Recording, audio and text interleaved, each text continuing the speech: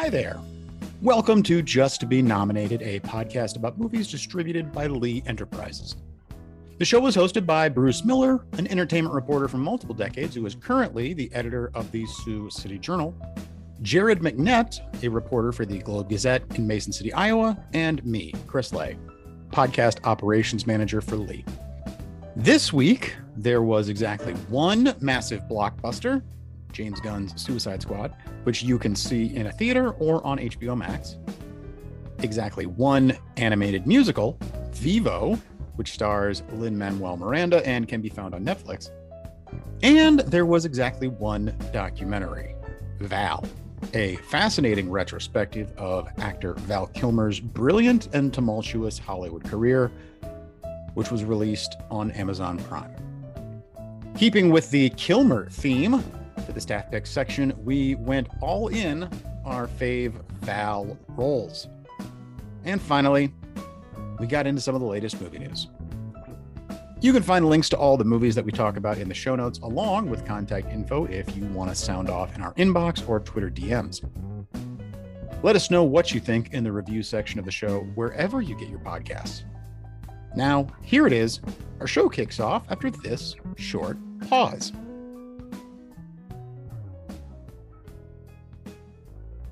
Bruce Miller out in Sioux City. I am Chris Lay. We got Jared McNett in Mason City. I'm fearing the approach of Christmas Day.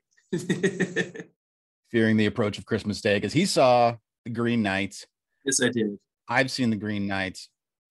I am Groot. That's who the Green Knight is. The Groot Knight? Mm-hmm. Right. I thought Groot got work. He's now playing the Green Knight. I mean, and it might be Vin Diesel under all that makeup. Who knows? Okay, so you English majors, tell me what you think. A little backstory real quick. Green Knight, based on an Arthurian legend. Yep. One of the Knights of the Round Table. It's his kind of formative story, released as a film by A24 last weekend that we talked up exhaustively and all enjoyed to varying degrees, I think. But Jared has a background in the story itself. In that I read it once in high school. Is this where we clue the lute to start playing and somebody in the background is talking about the ye old days of yore when we would tell tales around the fire. We'll say I was plenty happy to hear any and all of that kind of music throughout that movie. Yeah. I kept thinking, when we getting off the dime here? It's time to start moving this thing along. It was such a long slog. My gut instinct, because I think when you see the title Green Knight, you're thinking this is going to be a superhero film. I don't know about the Green Knight, but I bet he's a superhero. And then when you see a preview and you see like horses and stuff, you think, oh, it's Braveheart. We're getting Braveheart. And you get there and it's like, oh no, it's poetry day in English class. No, that's what I thought. It took me about halfway through the film for me to line it up with my own like cultural touch points, touchstones, to realize it's the segment in Monty Python and the Holy Grail where all the knights kind of go off on their own quests. And that it's, brave dear Sir Robin ran away. Like that's the whole, movie basically. And then I couldn't get that out of my head up until, the last like 10 minutes, the whole movie takes a pretty intense turn. And in my mind, really validated everything that you had to sit through to get there. But I also don't think that I would fault anyone who disagreed with me. Certainly a mileage may vary scenario, I think, with this one. Jared, come on now. You're the defender. So one of my main notes that I had was this movie was like if they took the John Milius Conan the Barbarian movie from the 80s and like dosed it with like a lot of weapons grade ketamine. It's just like a very like trippy and kind of like sedate and in times like tranquil version of like a big time like sword fantasy movie, which I really love. Like the visuals in this are absolute aces, whether it's like the colors, because both in the poem and in the movie, there's a big emphasis on green, obviously being the Green Knight, but then also there's some great like yellows and stuff in it too, which is always great to look at on a big screen. There's some awesome tracking shots in it. Like there's a really long one when like Gawain, who's played by Dev Patel from Lion and Slumdog Millionaire, he's like leaving to go on his quest basically, and you just watch him like slowly amble down the road for like a good long while as these kids like run up and try to talk to him and then eventually lose interest and go away. And that was impressive on like a technical level. And then yeah, just like I was telling Chris right beforehand that they brought out the A24 All-Stars for this one because Alicia Vikander shows up, and I thought she was really good in this. Ralph Ineson gives voice to the Green Knight, and of course he was in The Witch as the dad. And probably my favorite A24 All-Star of all, Barry Keoghan from Killing of a Sacred Deer, pops up as a very, very rascally thief peasant, I guess you could say. He's a charmless rogue. Yes, that's a good description. I like at one point I had a note in my head for some reason that the vibe I almost got from him in that movie was like a Bizarro World version of Benicio del Toro, but if he was Irish. I can see it. Yeah. For anyone who doesn't know, the plot is Dev Patel as Sir Gawain, who is not quite a knight, but he's on the outer circle. Yeah, the outer rim of the a wannabe. Exactly. Of the round table. And on Christmas Day, a enormous tree man rides up just directly into the castle and says, whoever wants to fight me, if you win, you get my axe for a year, and then you have to come and let me hit you however I want, be it a killing blow or just a touch on the cheek. And Sir Gawain takes the opportunity to show off, trying to win whatever knightly place at the table, and chops off the head, then has a dull year of just waiting to see how things work out. And then it's the middle long third of the movie is him traveling to the Green Knight and gonna find out how he gets hit and how it's gonna go. And there's lots of other moving pieces that play a role, and there's magic and giants and puppet show. I really liked the puppet show. I thought that was good. Yeah, I was a sucker for that. I thought it was fantastic. The payoff is incredible. Not so much. It's one of those films that has great cinematography. It has great costumes and sets, and Dev Patel couldn't be better. Yeah, he's fantastic. Perfect as that. But then you say, okay, David Lowery, let's kind of condense some of this stuff. The one thing he does that's interesting is he puts title cards between segments that are kind of funny, that are kind of telling, but it suggests that you're going to get more than what you get. And I really wish that if he's going to go that direction, give me some humor. Let's have it. Don't make me just think, oh God, we're getting on that horse one more time and we're going to try and get somewhere with this. Look, we're used to having quick and dirty films where there's action, action, action. Every scene changes every 5 seconds. But in this case, maybe they did need to do a little editing or go a little quicker. And I think people would like it more because doesn't it go over 2 hours? Yeah, it's 2 hours and 10 minutes. Yeah, that's a little too long. And you could easily go under the 2 hour mark and still have your kind of long periods. The other thing I was just shocked at was when he goes and visits his couple and she wants to paint his picture and then he wants to go hunting with them. And then she wants to do a little more than painting a picture. If you're going to go there, go there. That's what I think. I mean, it went there. You see the conclusion, but you don't see the The destination of that sequence is also the journey in a lot of ways. Shouldn't we be rewarded for hanging around on that long trip? I'm thinking Game of Thrones here, kids.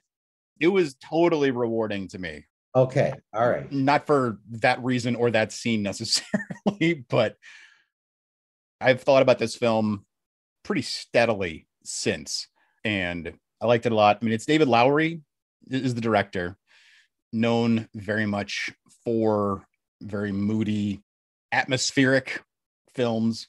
A Ghost Story, of course, is probably the best example of that. A Ghost Story, but he also did Pete's Dragon for Disney. Yep. And even going all the way back to another Rooney Mara, Casey Affleck film, Ain't Them Bodies Saints. What you need to do is be aware what you're getting into. Because if you take friends to this who are expecting some kind of action film, they are going to be surprised and they're going to turn on you. So just let them know that we're going to perhaps an English lesson. It's a very thinky tone poem. Is such a pretentious way to describe it, but it really is all about the pace, the tone, it's a very vibey film. Yep. David Lowery, interestingly enough, one of the next big films he's doing is for DC. He's going to be doing the Black Adam film, which is in the Shazam universe. Is Margot Robbie in that? Probably, which is a nice segue, I guess, into Suicide Squad, which I saw, and I'm kind of fascinated with the DC versus Marvel dynamic, because Marvel has obviously been profoundly successful and DC less so. This new Suicide Squad is far and away the most satisfying, I'll say satisfying, film in the DC universe that I've seen. And entirely it's due to James Gunn, who DC pretty much poached from Marvel. James Gunn did all of the Guardians of the Galaxy movies. And this is a hard R. Whatever you didn't get in the Green Knight, Bruce, you'll definitely get with Suicide Squad. All right.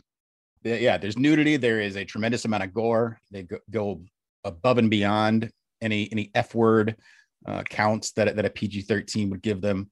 I think you actually see like a full frontal male nudity before you see any ladies. I mean, it is they pull out all the stops, and it's just kind of a signifier to me that DC, the only way that they can play in the same level as Marvel is to basically steal their talent. And Taika Waititi also, who directed Thor Ragnarok, makes a weird little cameo. So yeah, DC is just the only way they can make it happen is to poach. I mean, and good for them, I guess. It's a fine movie.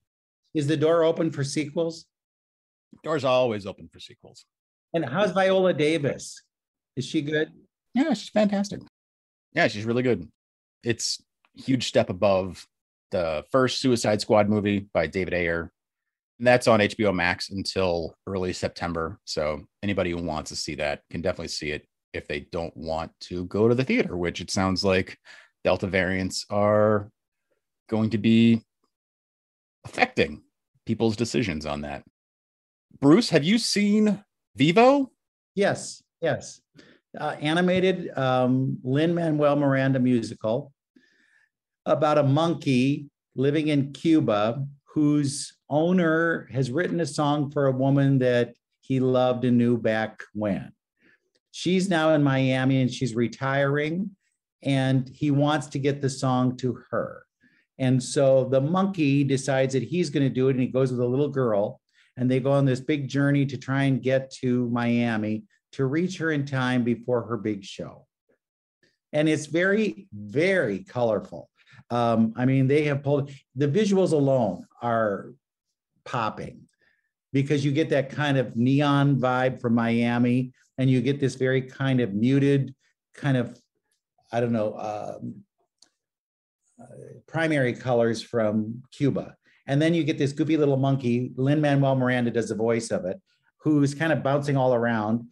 And then at the end, Gloria Estefan, who plays the older woman who's doing her final concert, is a nice button to the whole thing. And you hear the song. And, I look at these and I think, Cal, is Lin that excited to get an Oscar nomination that he's going to throw everything out there? Because he did all the music for this. He's got another one coming out in the fall for Disney. He has In the Heights, where he wrote a new song for that. So there's, he could be the whole category for best song next year if he really wanted to be, because there's enough in it. It's cute. It's good for kids. I don't know if you as an adult would really be hot for it, but it is on Netflix. And that starts, I think it's out now. Look at Netflix. It's on Netflix. It's Vivo. For all the Lin-Manuel heads. Yeah, and he has a lot of Cuban music in there, and he uses real Cuban musicians so that you get that kind of authentic vibe from all of it. But again, you listen to his stuff and you see a little Hamilton and everything. It's like he's borrowing from himself a lot of times. But yeah, that's new. That's new this week. So those are the new releases that are worth tracking down. For our staff picks, we're going to tee off with another new release, which is a documentary about Val Kilmer that is on Amazon Prime called Val, which is a career overview, leans very heavily on his personal exhaustive archive of filmed clips, going all the way back to his childhood. And yeah, there is one level of it is, Val Kilmer as a self-archivist is very talented. He's saved everything, and this is the perfect, it's a really great way to showcase this. I've seen it. Bruce, you saw it. What were your thoughts? I was so sad after seeing it.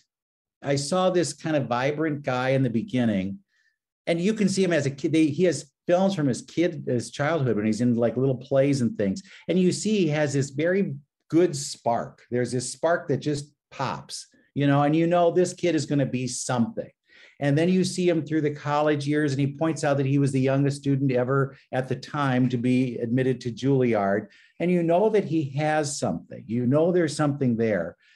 But then I think you get to the point around Top Gun where he buys his own publicity, where he is this kind of rebel.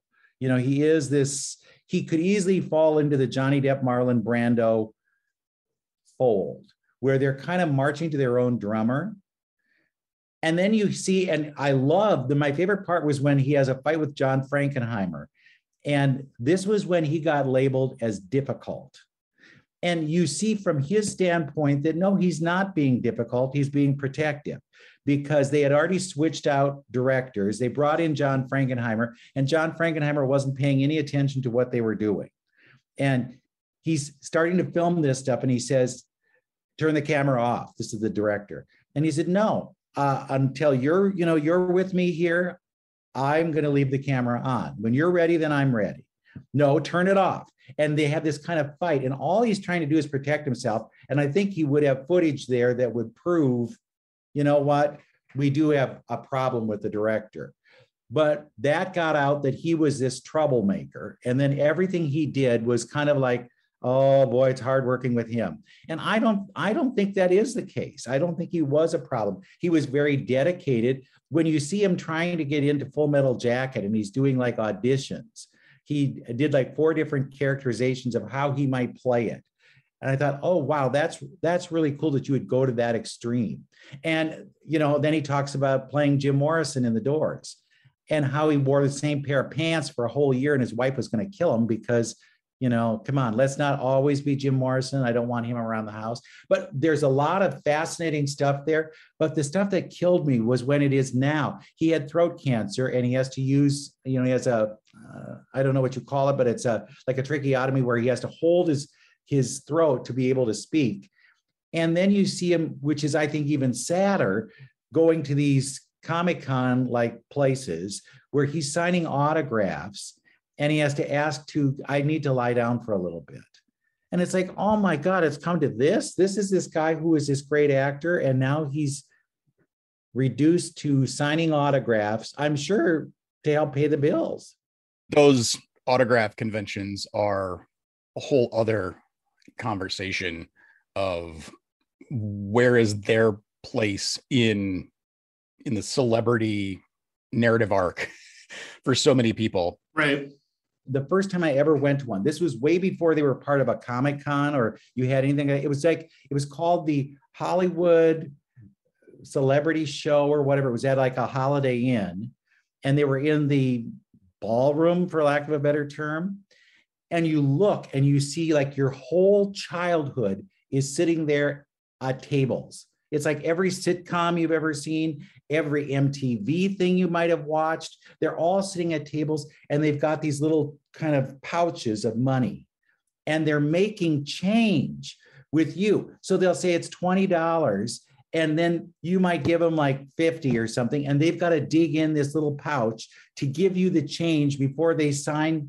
It was like, so I thought, no, my stars should not be like this. They should not have to be reduced to this. Now, I was told they are great money makers and you shouldn't look down on it or anything. And I think the feds came in and said, we got to tax this stuff because this is just passing money and nobody is, we're not getting our take of the thing. But it was sad. And I saw all these ones that I saw in movies and TV shows. And I thought, no, I can't do this. And I felt kind of terrible even going up to them and talking to them. There was Barney Fife. Come on, Barney Fife. And Barney Fife can barely see to write his name. The incredible Mr. Limpet himself. Yeah. And they're expensive. So if you go to these things and you want to buy one, bring money, because it used to be like $5 and $10 they charge you. Now it's 70 and above. Yeah. I remember when I was in high school, there was a Heroes Aren't Hard to Find comic convention, which a local comic shop in Charlotte would sponsor every year. And it was a great convention, but I remember seeing that David Prowse was going to be there signing autographs. David Prowse was the physical Darth Vader. He was the one in the suit. And I brought the cape from my Darth Vader action figure and a silver paint pen, to have him sign it. Cause I was a, huge Star Wars fan. This is prequels, so it was the brand was still pretty sterling at that point. And, I remember, seeing that it was, like $20 for a signed headshot or like, 40 or more for, him to sign whatever else. And I'm just like, I can't, I brought like, $50 for me to buy a bunch of comics and, bootleg DVDs or whatever they were hawking there at the time. And I'm just like, I can't do this. And it was a real bummer. But it seems like on the one hand, you do get a certain percentage of fans that tell you as an artist, that you gave them meaning in some way, that something you did affected them. But for every single one of those, you get, 5 unscrupulous guys that just roll up with, a tote bag full of stuff for you to sign that they're just going to flip on eBay. It's hard to, like I said, just where does that fit in the larger Hollywood infrastructure? I went to those all the time as a teenager, but for like sports stuff. And like, there were definitely some of them I could tell as like a teenager were doing it because maybe they were older and weren't necessarily the best off financially. But then some of them, like I know for a fact, they were like doing okay. Like I got a couple autographs from like Kareem Abdul-Jabbar one time. And I mean, as far as I know, he's always been pretty financially secure and everything. And so I think, some of them, if it is a case where they just like to do it because they like to meet fans and stuff like that, I think those are cool and less sad than some of the other ones, like a Pete Rose type or whatever, who's just doing it because he just wants to keep hoovering up money. Like I said, it's such a deeper, weirder conversation. Jared, did you watch it? Did you see Val yet? No, I need to. I'm going to see it over. I'm going to watch it over the weekend. The Green Knight was enough for one night last night. For me, watching it, I watched it late last night, and it was a very difficult film to sleep on. because I felt so sorry for what had happened and not necessarily of his own making. Right. Now, his kids are wonderful kids. The son, Jack, does the narration for him because he can't speak to do all this. And he admits it. He said, you can't understand me. They subtitle a lot of the things that he does, but Jack reads and he sounds a lot like his dad. And so you feel like he's telling the story. And is it Mercedes? Is that his daughter? She seems very fun and playful. There's a scene where you see his ex-wife, Joanne Whalley. She's there with him. So it seems like there's an okay relationship. And everything seems fine. He has, a home. I don't worry that he's out asking for money on the streets or anything like that. But it's just the idea, the concept that you would be, doing this. Right. And as far as the health stuff goes, I mean, I don't know where he's at as far as remission or anything along those lines, but there's a point, later in the movie where he basically says, people think that this is much more uncomfortable for me than it is. Like it's more uncomfortable for him to just have trouble communicating in general and to be understood. And he seems pretty fine with where he's at. I mean, it is a lot of things that were taken out of his hands. Like you said, Bruce, with Island of Dr. Moreau being the real turning point, which if anybody wants to track it down, there's a really good documentary called Lost Soul, The Doomed Journey of Richard Stanley's Island of Dr. Moreau. Richard Stanley was the original director of Island of Dr. Moreau, taken off multiple weeks into production and replaced by John Frankenheimer, who didn't work again until The Color Out of Space, just 2 years ago. Yeah, Richard Stanley is an absolute character, just a complete weirdo. Madman. Yep. After getting fired from the film, he notoriously just kind of moved to a different part of the island and hung out and actually ended up on set multiple times as an extra. It's a bizarre story. Yep. So talking about Val Kilmer, I thought it was a fantastic documentary. It was more affirming for me, but I totally picked up on the sadness. It was more of an existential kind of thing. As a production, I thought it was great. That's going to lead us to staff picks, like I was saying, of our personal favorite Val Kilmer performances. Jared, why don't you kick us off? Just a good old-fashioned action movie from the 2000s that Val Kilmer is in. He's not the lead. It's Deja Vu from 2006, which the great Tony Scott directed. Of course, Denzel is in that, and he plays like an ATF agent who travels back in time to stop a terrorist attack perpetrated by Jim Caviezel, who of course played Jesus. And then Val Kilmer is also in it. It's just like the, kind of incredulous FBI agent, I guess you would say, who kind of stymies a lot of what Denzel is trying to do. And he does a good job of being the bureaucrat who keeps mucking things up a little bit for Denzel and getting in his way. So it's not quite as good as Man on Fire, which of course Denzel also did with Tony Scott, but I think it's almost there. So yeah, just a good mid-2000s action movie for you with Val Kilmer, Jim Caviezel, and Denzel Washington. I remember interviewing him back in the early days when he was in Top Secret. That was his first film. I remember him being, if you will, he was kind of the Brad Pitt of his day, where he was really good looking and had a spark of something, but also was kind of full of himself. That's what I remember most of all. I mean, yeah, I'm cool. Yeah, I know that. And that's kind of the vibe I remember from him. And then he got to be to the point where he was not available. He did not do interviews and stuff. But I thought he was very friendly. I thought he was very honest with answering questions and things like that. So I thought he was a great kind of up and comer. You just never knew. Charlie Sheen was another one like that around that time, where you think this could go somewhere. Let's see what happens.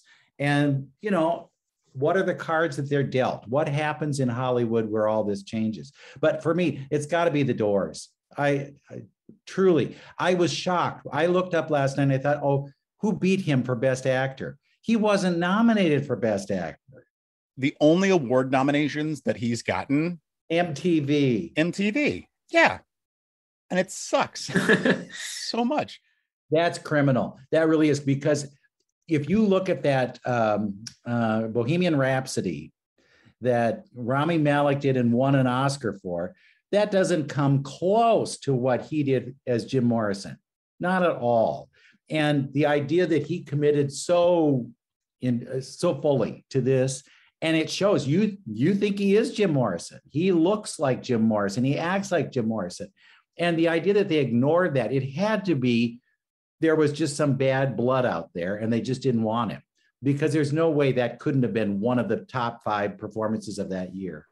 And it's not even like they had a vendetta against like Oliver Stone stuff, because JFK came out the same year and that raked in like Oscar nominations for Oliver Stone. So it seems like it was specifically just about Val Kilmer and I guess not being a fan of his work. And that's wrong. That's, they talk about cancel culture and all this stuff, but what about this thing where they start kind of blackballing people because they don't like them speaking up? Speak up. That will make a better picture, maybe. Let's see. But my pick was The Doors. When I was looking through the real life people that he has portrayed, I mean, you've got quite a few. Yeah. And I don't know if I'll include Batman as a real life person. Also, I mean, that's in the film, it kind of, he goes to pains to explain how much he hated being Batman. But yeah, Doc Holliday, Tombstone, he was Moses in The Prince of Egypt. Yep. He did a stage show of Mark Twain. Yep. Which I've looked for streaming and I don't think it's out there, at least not right now that I can find. So I definitely want to see that, which he took to Broadway, a one-man show about Mark Twain. It almost got to Broadway. It didn't get there. Oh, it got to New York though, I think. But it was like off Broadway, I suppose. And he played Elvis in True Romance in like a bit part where he's just kind of hidden. The movie that I'm going to pick is one of my absolute favorite lesser seen films. And that is Kiss Kiss Bang Bang. I don't know how to, I mean, it's a two-hander. It's got Robert Downey Jr. in the lead, Val Kilmer playing a character named Gay Perry, who is gay. And the way that he delivers the rat-a-tat dialogue from Shane Black, who wrote and directed it, is, I don't know, the way that he says ficus, I don't know, it's just, so yeah, it's incredible script. He's perfectly cast in that. Is it a cult classic at this point, or is it just underseen? Like, I don't even know. I think maybe more underseen as much as anything. For some reason in my head, I kind of just perpetually now lump that movie in with Matchstick Men. And I don't know why, because they're totally different directors and everything, but they're both just really solid, like not super ambitious movies, but just really well done with, some great, like longtime actors in both of them. I know that I've recommended it in the past. I don't know. This maybe makes like the third or fourth time that I've thrown this out there since we started doing this. And I'm correct every time to recommend it. So Kiss Kiss Bang Bang. See it if you haven't. He's got so many good movies that are worth, checking out. It's funny. I wanted to see Batman. Is it Batman Returns? Is that the one he was in? Batman Forever. I wanted to see that again because you can see where he could easily have been the Joker or the Riddler.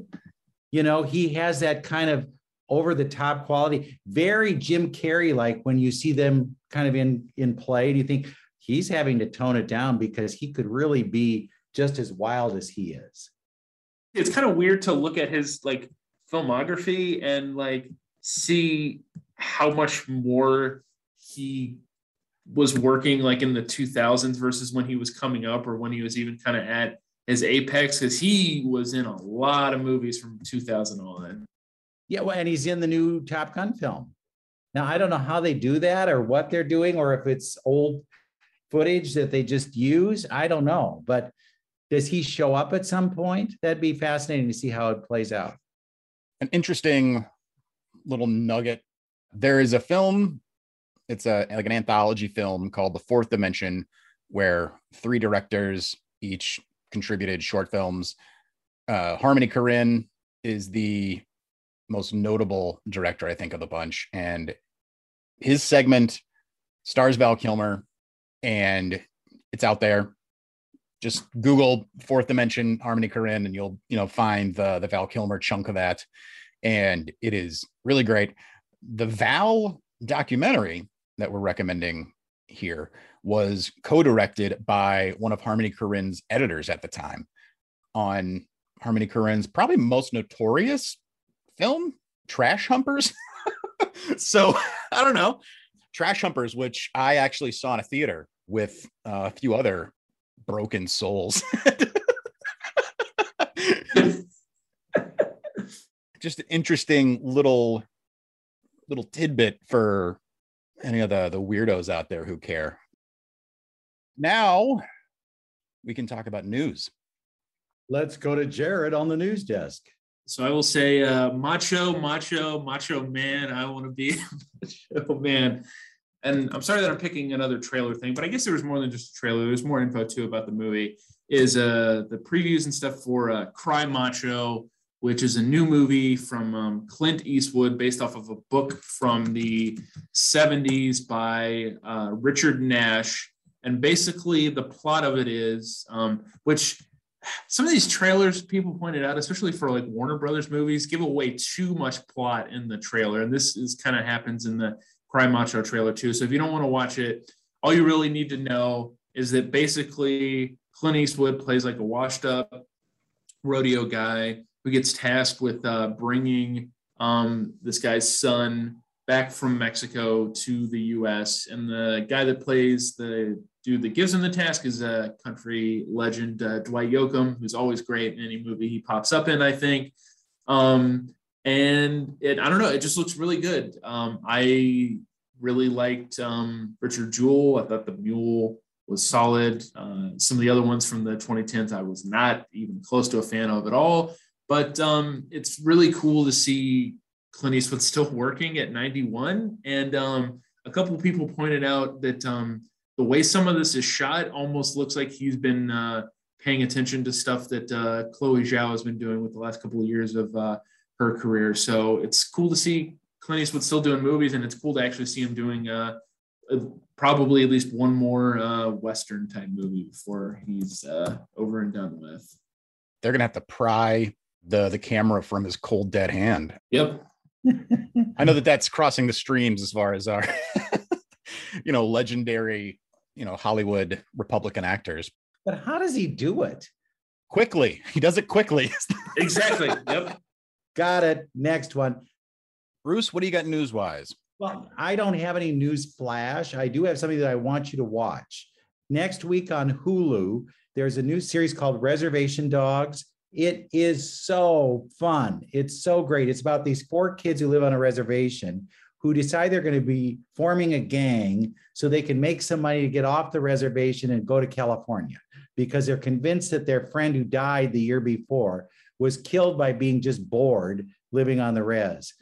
And it is such a new, fresh take on the kinds of stories we can get. A lot of indigenous people were involved with the creation of this. And Taika Waititi is one of the producers of the show. It captures that world so perfectly. I grew up on a reservation, and so I had maybe a sharper eye looking at it, thinking, oh, they're gonna just go to bingo or casinos or things like that to kind of get their vibe. They go way beyond, and it is even gestures, things that I remember that were unique to us, are in this. And the kids are just wonderful. And I think they're relatively new actors, if not even this is their first thing, playing these kids, and they are perfect. It's great. And you should see it. It starts next week. I think it's a limited 10-week run, and it'll show you where we need to be headed. I don't start putting up barriers and saying, oh God, are we going to get all these? These are stories we haven't heard, we haven't seen, and they have a lot to tell you, and humor in a different way. The timing is unbelievable. So Reservation Dogs, and they do kind of reference Reservoir Dogs in just a slight way. So don't think it's a ripoff of anything that you haven't seen. But that's my, if you will, a recommendation, not necessarily a news flash. Fantastic. And Chris, what's your hot news? The news that I've got is kind of something between a recommendation and in a news story. I suppose Amanda Knox was on an episode of the podcast Today Explained, which is a product of Vox.com. And the title of the podcast episode is Who Owns Amanda Knox? And this ties into Stillwater, which I know, Bruce, you've championed for the past few weeks. And I'm certainly intrigued to see it myself. But the movie is based loosely on Amanda Knox's experience as a accused murderer and all of the, ordeal, I guess, the traumatizing ordeal that she went through in Italy, 15, however many years ago.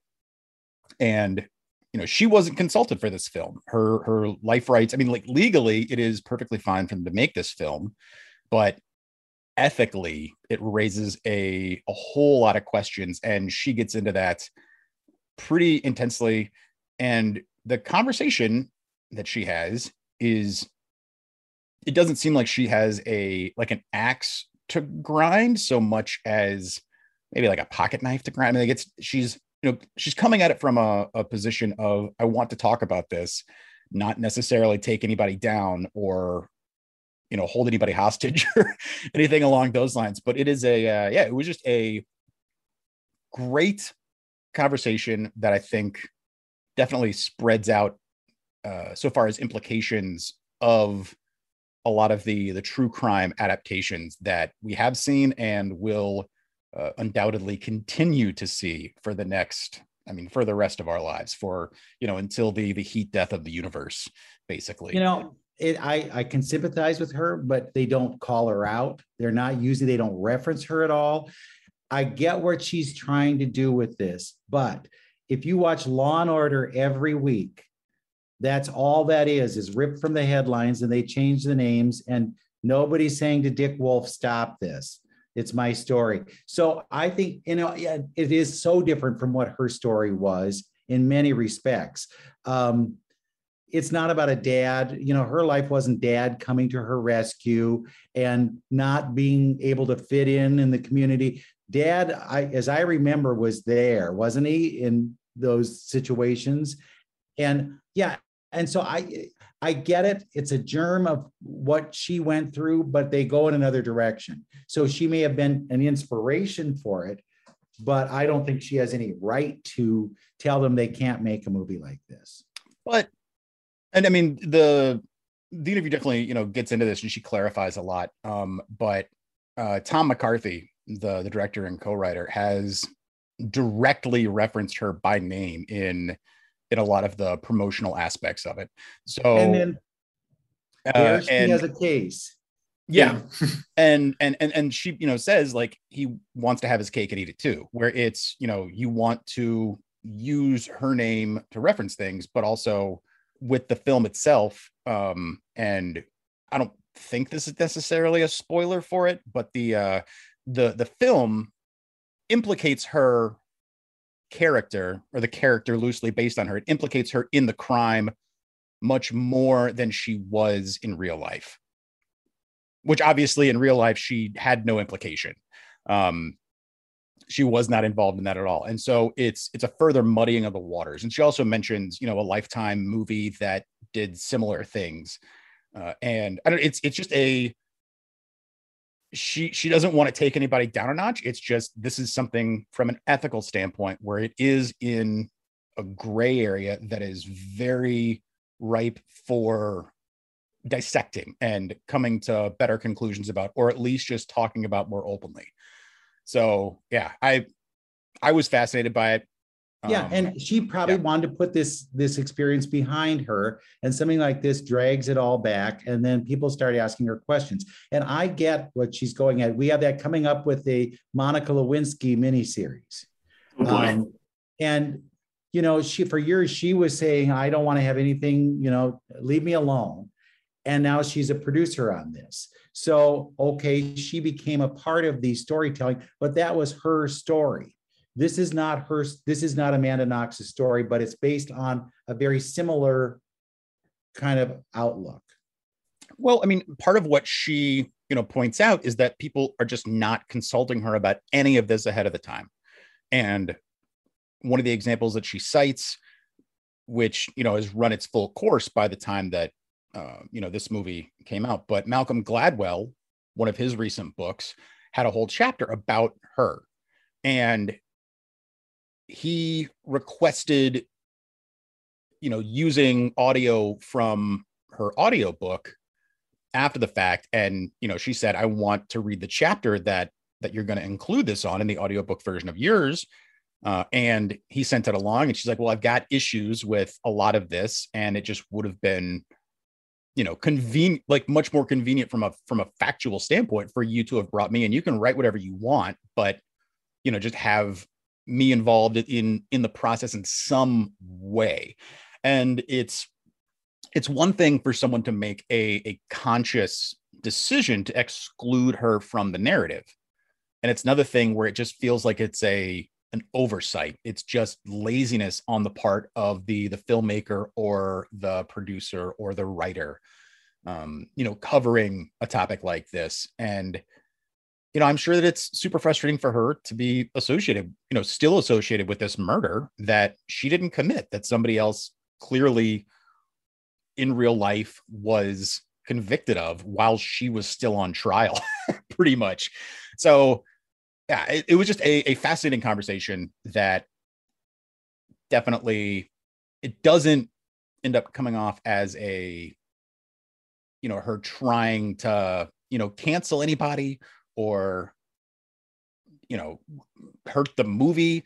It seems sincerely to come from a place of there needs to be more dialogue around things like this. I'm shocked at all that Malcolm Gladwell would take any shortcuts with anything. Man, God, yeah. It's like a beginning reporter. You say, make a phone call to the person that you're talking about. Yep. Don't you do that? And sometimes they're afraid that they're going to get their phone slammed in their ear. And you can't do that anymore, can you, without phones? But I don't know how you slam on a cell phone. But they're afraid of rejection. So they don't make the call in the first place. And you should make the call. You can always, that the worst that can happen is they say no. Yep. And then you have the addendum or the caveat of XYZ person was, we reached out, but they either declined to comment or refuted certain aspects of the story, or a representative declined to comment. Or they're lawyers. I mean, you have that color to it where you can say, at least we tried to do it's due diligence. It is the basics of journalism. And yeah, like you said, Jared, I know Malcolm Gladwell has a pretty checkered past about a lot of that stuff. Anyway, yeah. But again, it's just, the interview painted a really interesting picture of the perspective of someone in a true crime story viewing the way that their story is being told on the outside. And specifically with her, it's interesting just because this is part of a much larger thing where her specific story has been retold by so many people who have, however consciously or, through indifference or laziness or whatever, just have not contacted her. And even, just to have her as a consultant. I mean, she found out about it the same way that everybody else did. I mean, somebody called her the day the trailer came out saying like, hey, must be cool to, have this movie made about you or whatever. And she's just like, who, huh? It's not about money. It's not about, anything along those lines. It's just there's a certain consideration for someone who has, been victimized. And a lot of times the people who remain from these stories were victimized in real life.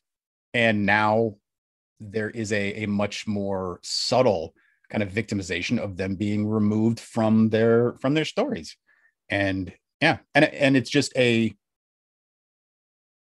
with true crime being the lingua franca of podcasts and so many film adaptations and everything else. And I totally get the from the headlines aspects that Law and Order deals with. There's just something that's a little bit more pungent about something like this. This fails to pass the smell test in so many ways. And I thought that Amanda Knox as an interview subject was just very great. Yeah, she elucidates her points and her side of the story in a way that is really solid. So I would definitely say give a listen. There's still an Amanda Knox movie to be made. Oh, of course. She could be a participant in that. I think what Stillwater kind of glosses over is that European system of how they have justice. And that would be interesting to see where in Stillwater, for example, the attorney says, just don't mess with this. Don't try to open it up again. What is that? And what is the system where they just give up on it? And I think that was one of her cases, the aspects of her cases. They just we want somebody who's guilty and we're going to just take anybody and we're done with it. And don't try and bring it back up again. And I think that would be a fascinating story, is to see how different their justice system is from what we're used to. Yeah. And I mean, to make a movie about Amanda Knox, it's not even going, I mean, it's going to concern the murder, but in this really indirect way, because I mean, her experience, it's much more, it would have to be presented in this, Kafka-esque, I feel like a ding dong even saying that, but it's, but it really is it's the trial, it's the castle, it's, all of this insane foreign bureaucracy controlling you. And yeah, I mean, she had no agency in that scenario, and she's just had her agency taken from her even further, anyway. That's a Vox podcast interview, like you said. It's called Today Explained. They have a daily podcast, pretty short.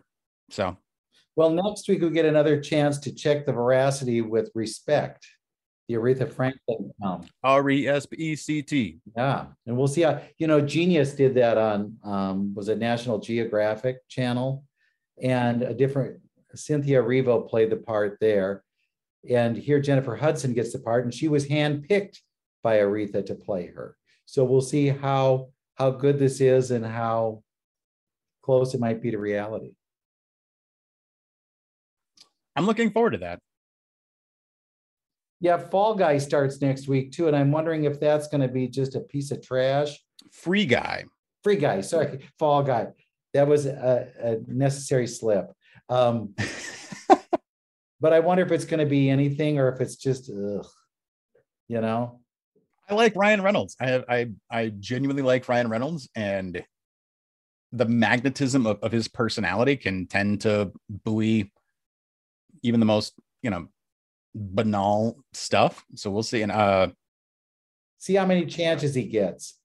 That's one that has been, I mean, I remember seeing posters for that in the theaters for months leading up to the like quarantine before theaters shutting down.